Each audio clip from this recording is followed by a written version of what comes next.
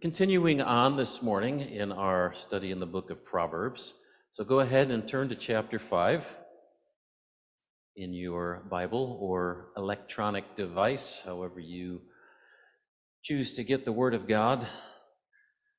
I like having the Bible on my phone where I can, not that I don't like paper, but it's always here, right? It's always right there. So you can grab it at a moment's notice. Well, like most young boys growing up, my dad taught me things about life. Anyone concur with that? Yeah. Things that have stuck with me over the course of time.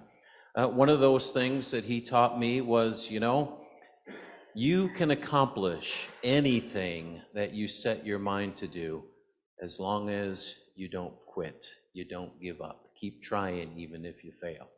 That was one. Another one was about girls. And he said, don't ever not ask a girl out because you're afraid that she might say no. He said, because really, if you don't ask her, you've already got a no, right? So what do you have to lose? So it's already a no, right? And it's interesting. I've actually applied that same principle all through life, not only with girls. But with, calling customer service when I have an issue with an item. If it's broken or, I need this or that, and it's like I already have a no, I might as well call and say, hey, I've got this problem. What can we do about it? That kind of thing. So it gets you out of your comfort zone, but still good life principles. And I'm sure if we went around the room this morning and say, what was that life principle that your dad taught you that, has stuck with you through the years, we could get some interesting ones and probably be here until noon. But anyway, the book of Proverbs often takes this kind of fatherly tone with children, teaching. Like a father speaking, wanting to teach children something that's going to benefit their lives, or to warn them about something that may look good on the outside going in, but in the end is not going to pan out too well, giving the benefit of life experience. And that's exactly the kind of thing that we have going on in Proverbs chapter 5. Beginning at verse 1, Proverbs says this, my son, be attentive to my wisdom. Incline your ear to my understanding, that you may keep discretion and your lips may guard knowledge. For the lips of a forbidden woman drip honey, and her speech is smoother than oil. But in the end she is bitter as wormwood, sharp as a two-edged sword. Her feet go down to death, her steps to the path of Sheol. She does not ponder the path of life. Her ways wander, and she does not know it. And now, O sons, listen to me, and do not depart from the words of my mouth. Keep your way far from her, and do not go near the door of her house, lest you give your honor to others and your years to the merciless, lest strangers take their fill of your strength, and your labors go to the house of a foreigner. And at the end of your life you groan, when your flesh and body are consumed, and you say, how I hated discipline, and my heart despised reproof. I did not listen to the voice of my teachers, or incline my ear to my instructors. I am at the brink of utter ruin in the assembled congregation. Now here you have a father giving a warning to his sons, a warning about the forbidden woman. This is most likely referring to prostitution, but could be applied to an adulterous relationship as well, right? He speaks about the temptation. Her lips drip honey, her speech smoother than oil. She knows just the right thing to say, right, to lure a man in. But in the end, verse 4, she is bitter as wormwood. According to Erdman's Bible Dictionary, wormwood is a small shrub-like plant known for its bitter taste, perhaps used years ago for like ipecac to make a person vomit, right? It was that disgusting. But all biblical references, according to Erdman, that refer to wormwood are metaphors for bitterness and sorrow. So in the end, this father is warning his sons, this is going to end in bitterness and in sorrow. And the warning goes on, if we read through, to speak of the physical, emotional, and financial toll of not heeding this warning. And you may say, Pastor Ron, this is really good advice, but this isn't really applying to me today. And I'm glad that it's not. Not that prostitution is not still a problem in our world today. Not that adultery is not a problem in our world today. But there is another, even more devastating scourge in our society that is most likely affecting you, your family, or someone that you know. In fact, it has reached the stage of what a lot of scholars are calling an epidemic. And if this chapter in Proverbs were written today to reach the most biggest section of our society, I believe it would be addressing the problem of pornography. Focus on the Family poll from October 2003, 20 years ago, revealed that 47% of families said that pornography was a problem in their home. That's 20 years ago, right? Now, I'm not going to get real graphic with this today, but I believe that this is something that the church needs to understand. The church needs to know about, the church needs to address and talk about, because it is having this kind of effect on families, on our society. We need to talk about it in order to empower families to talk about it, to deal with it. I obviously had to be careful myself in the research for this. But according to WebRoot, a maker of antivirus and security software, they said this: the societal costs of pornography are staggering. The financial cost to business productivity in the U.S. alone is estimated at $16.9 billion annually. People spending time on their computers instead of on the job, right? But the human toll, according to a software company, particularly among our youth and in our families, is far greater.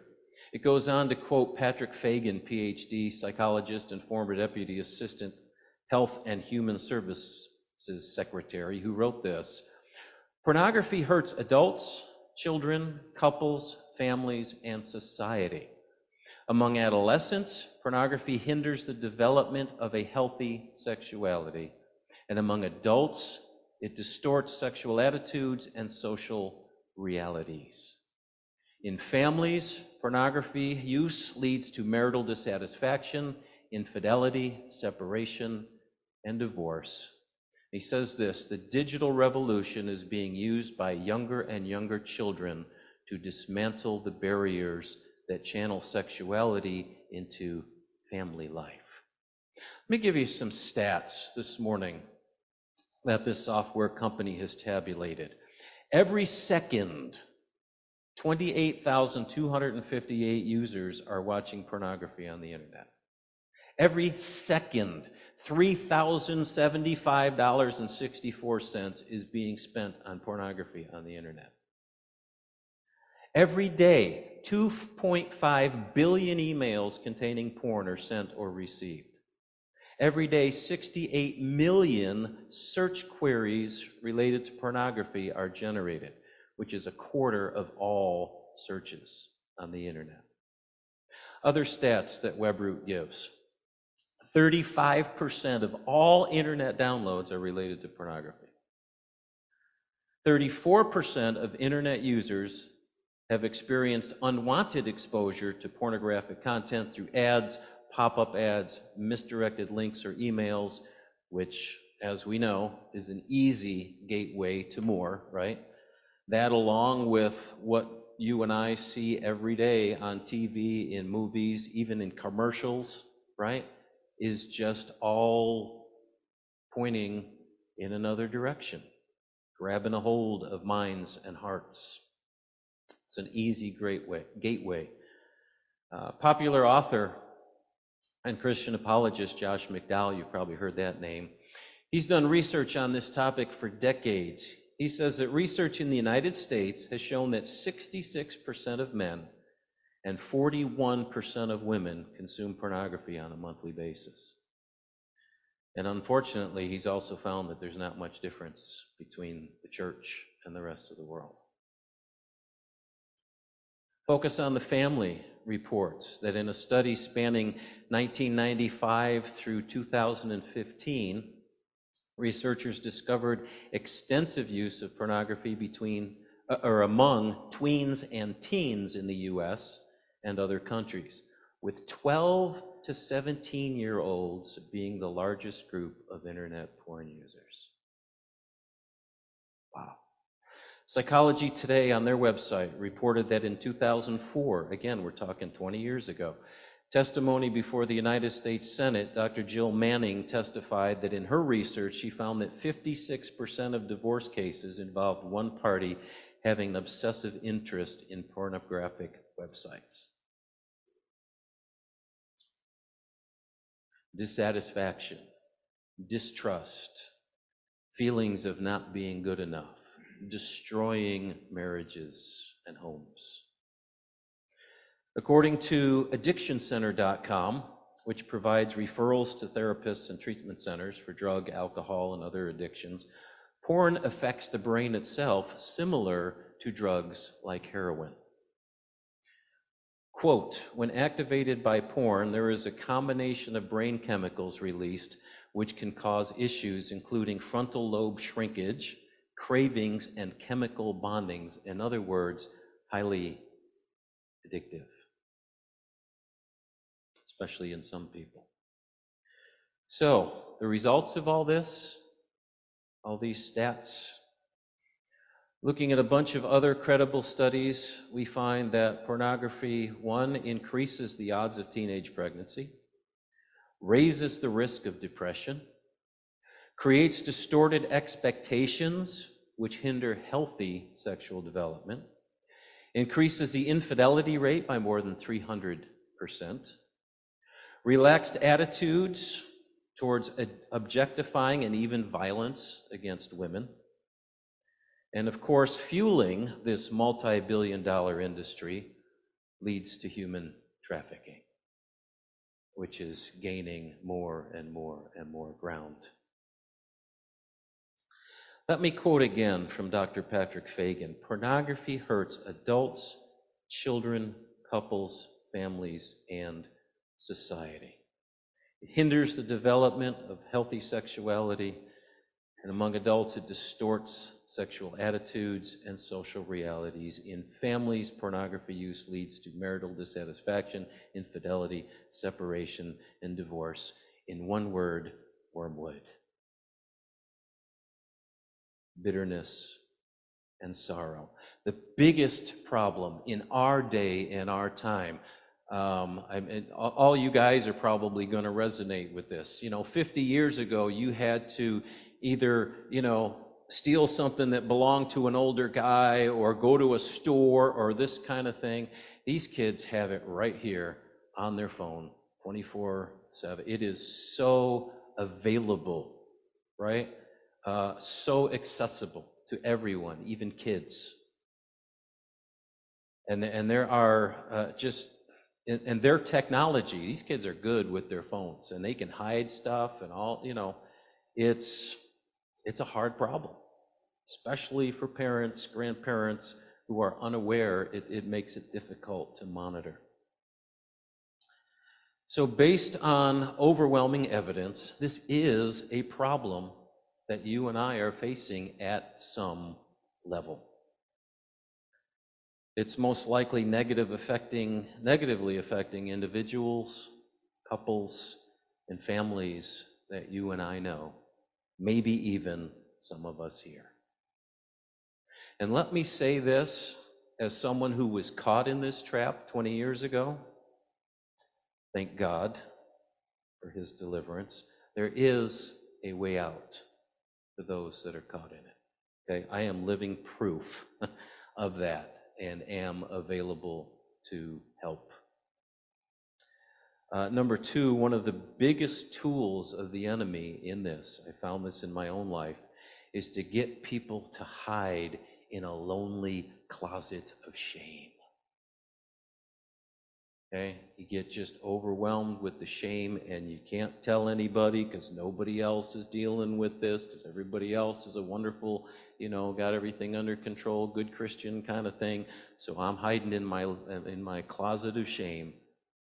And that's where the enemy keeps us, to try to battle on our own, which is not very effective, let me tell you.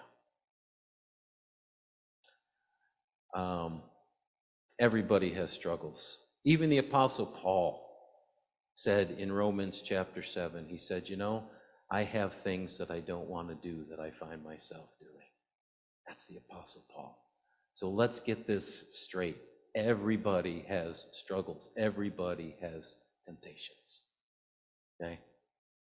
A huge, huge step towards getting freedom from this kind of thing is getting out of that closet and coming out into the light with someone that you trust. Number three, can't stress this highly enough. God is not disgusted with people that are caught in this or any other temptation struggle. Can I say that again?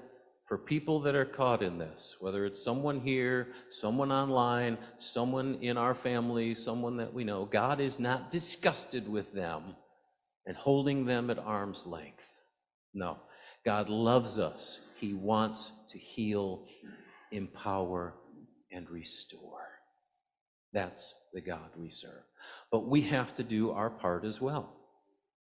The first thing we have to do is to recognize that this is a serious problem, even in Christianity.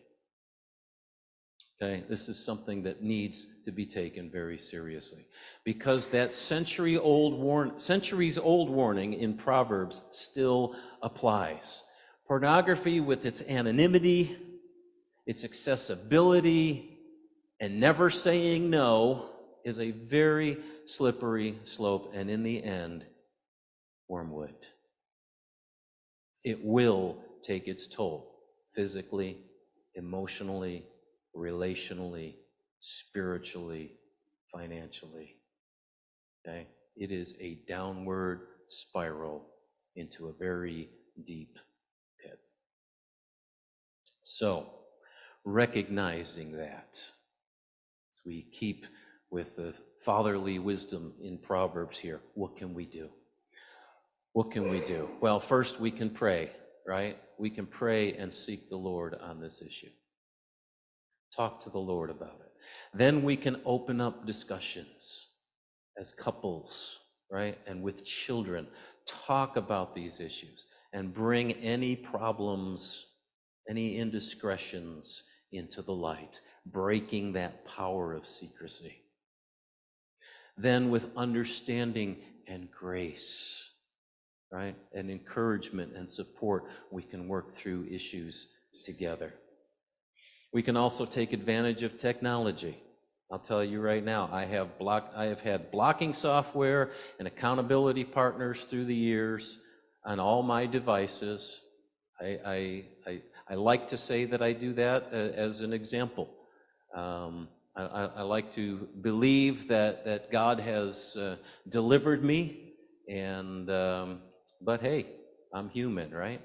So it's a very good thing we can take good advantage of technology that's out there. And as a matter of fact, I got a hold of my accountability partner this week, and I said, I'm preaching on Proverbs 5. I'm going to be talking about porn, and you're probably going to get an email because there's going to be some websites and some search terms that are flagged here. So just letting you know beforehand. But he can see all the sites, that are there. So That's a good thing.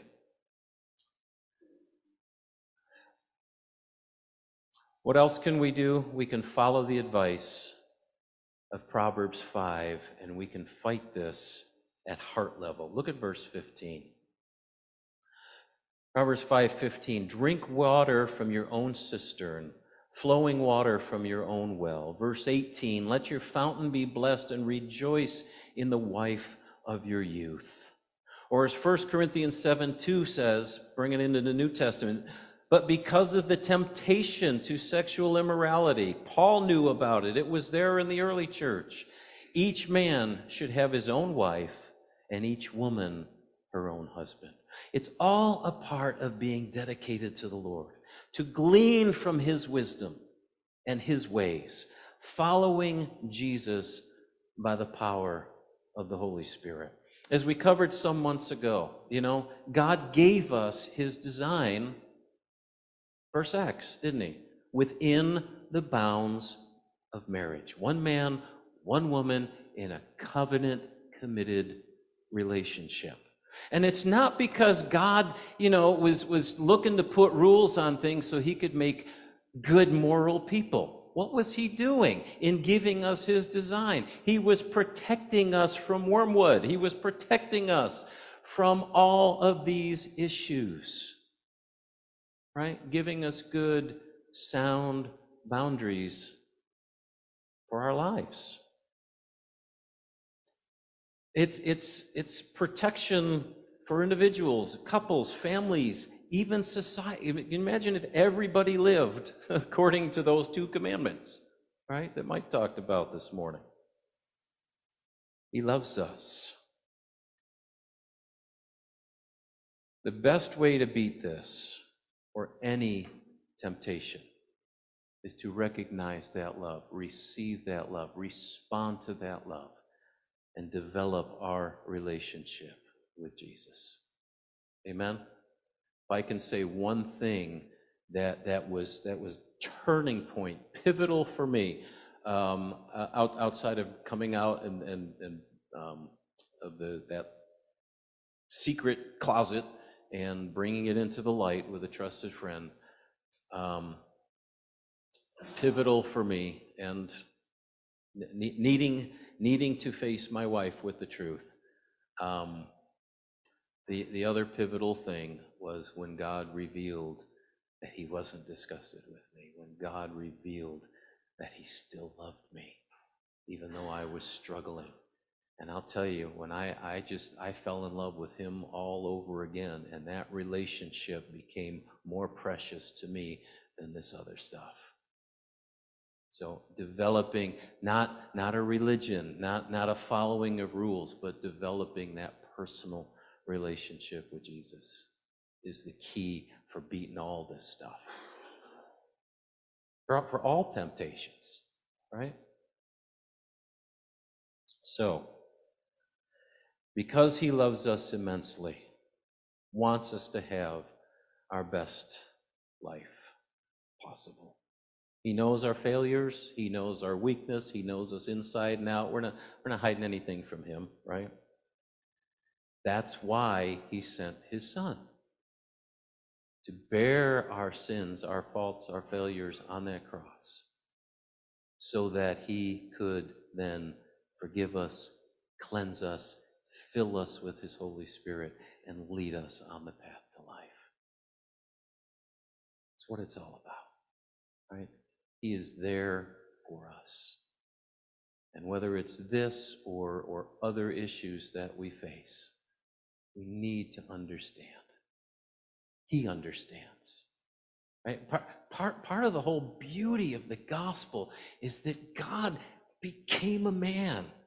Do you think for 1 minute that Jesus, especially at times of his popularity, He had a human male body. He had women probably, very enthused with who He was as a powerful miracle worker and stuff like this. He ate and drank, the Bible says, with tax collectors and prostitutes.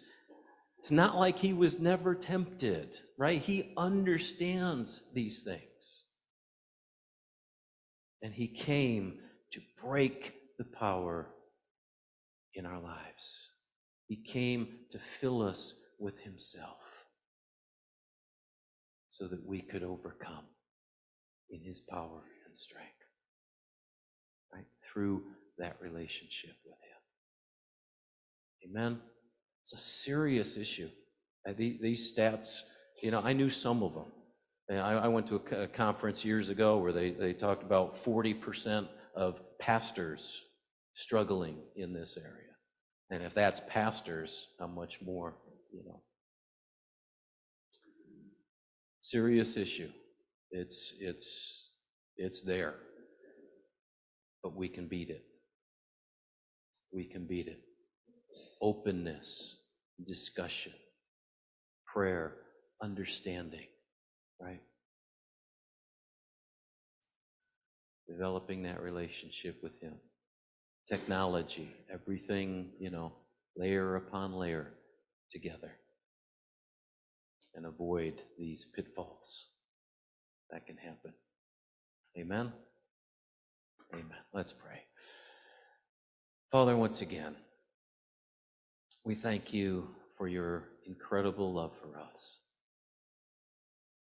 Tough topic, not one of my favorite sermons, but it's something we got to know about, Lord. As the church, we can't bury our heads in the sand and act like this isn't happening.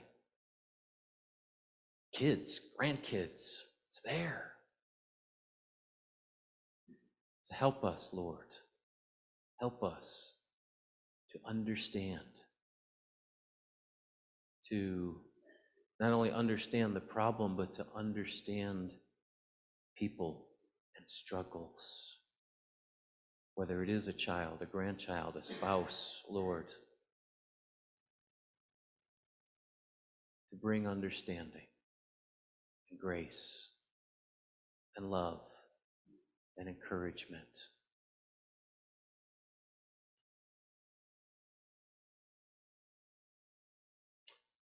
You know how much my wife's encouragement meant to me.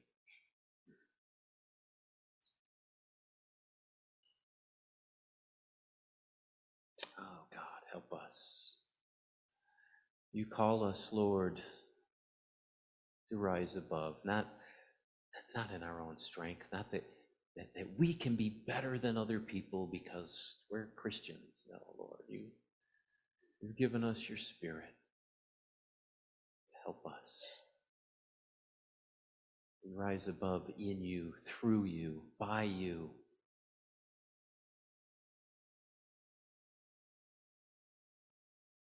Guide us, Lord. Whether it's this, alcohol, drugs, whatever the temptation, whatever the issue, whatever the struggle. Draw us close. Let your love change us from the inside out. We give you praise, honor, and glory. On Veterans Day, Lord, we got battles. We got battles. Lead us, Lord, as your word says, in your triumph, for your glory. Through Christ we pray.